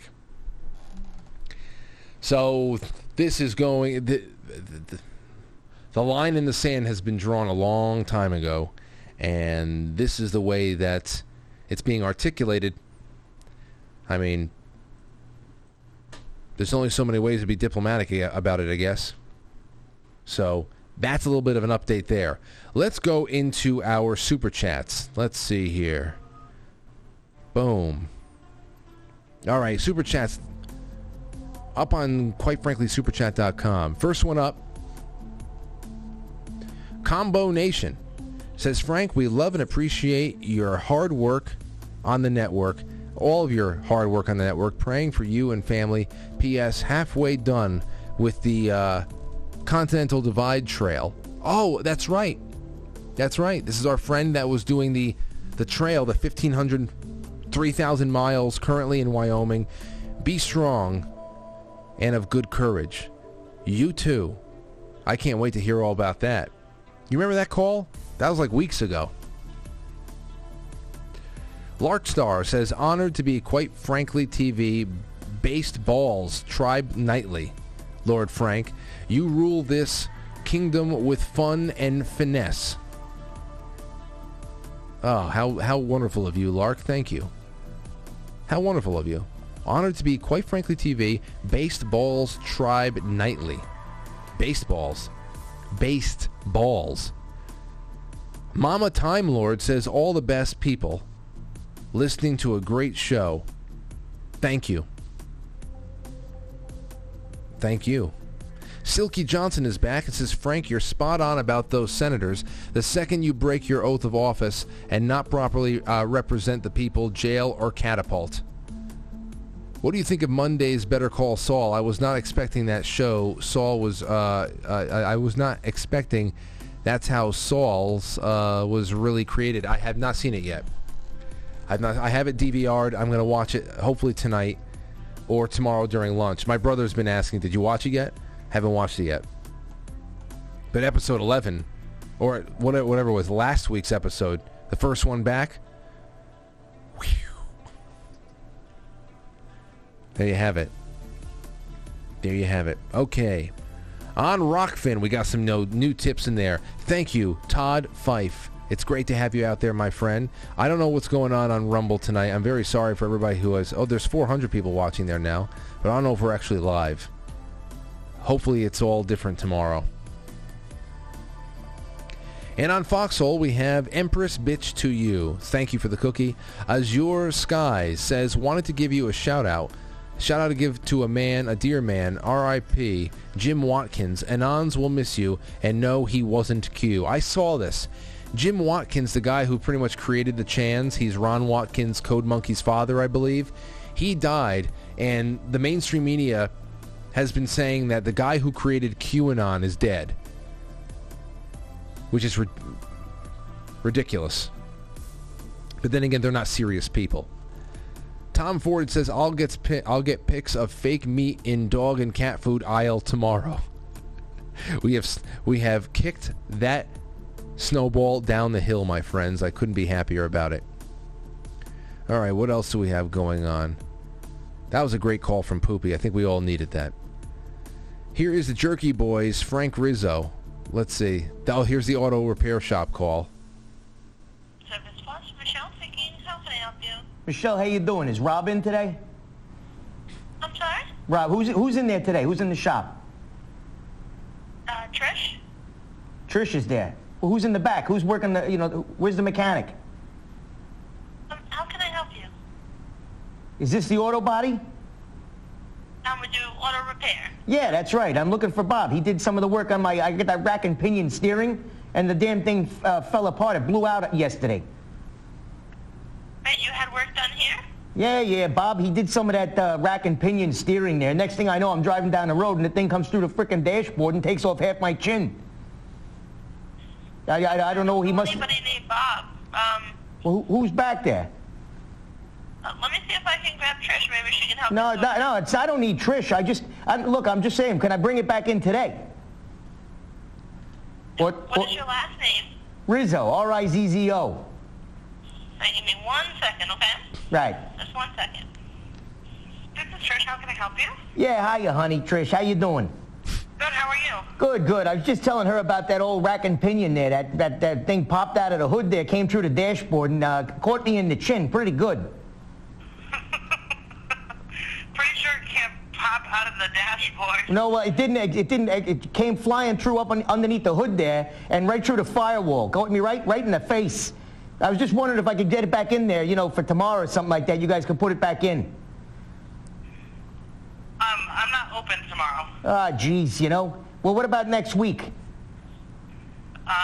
can drop it off Monday if you want. All right, I'll drop it off Monday. I'll have Mikey take a look at it. We got to get it down the road. This thing popped out. Next thing I know, I can't have that. It'll fucking hurt somebody. You got a little kid in the front seat and fucking take his head off. You know what I mean?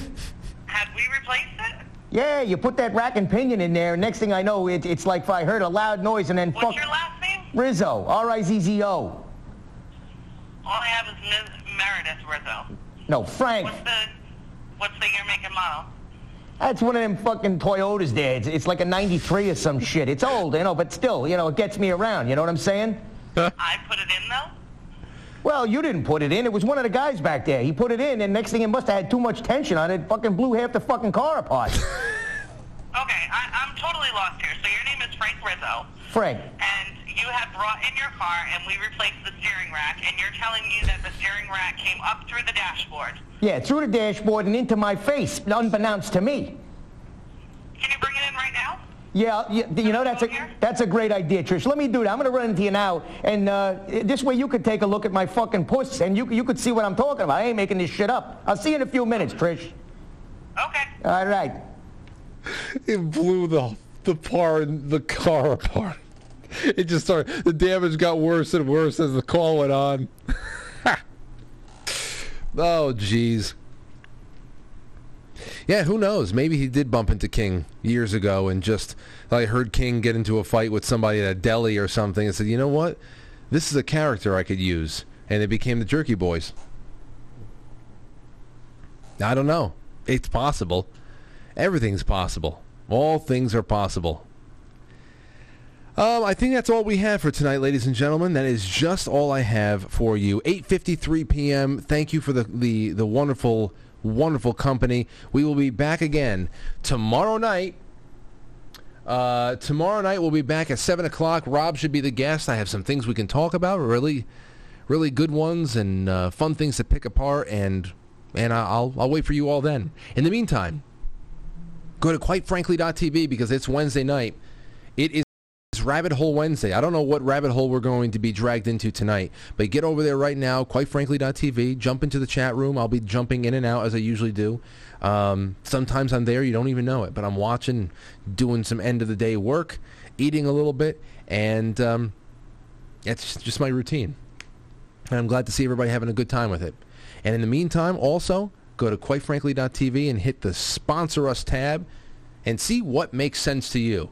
Either a one-off, drop a little bit of change into the upturned hat of mine through PayPal or something like that, and then you have Subscribestar, you got Quite Frankly TV through the Stripe and all that. Whatever you like to do, become a monthly sponsor so you can start jumping into the unlisted Sunday streams that we do together, and much, much more. Thank you for sharing the show. Thank you for sharing your time with me, and I will see you tomorrow. Nighty-night. Uncle Frank is out.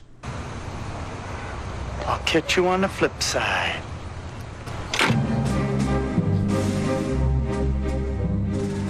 Quite Frankly is filmed before a live studio audience and now our super chatters, starting with Combo Nation, Larkstar 444, Mama Time Lord, Silky Johnson, Minnesota Cat, Kool-Aid Man, One Way Mel, Rick from Tulsa. Until tomorrow, ladies and gentlemen, thank you for this evening.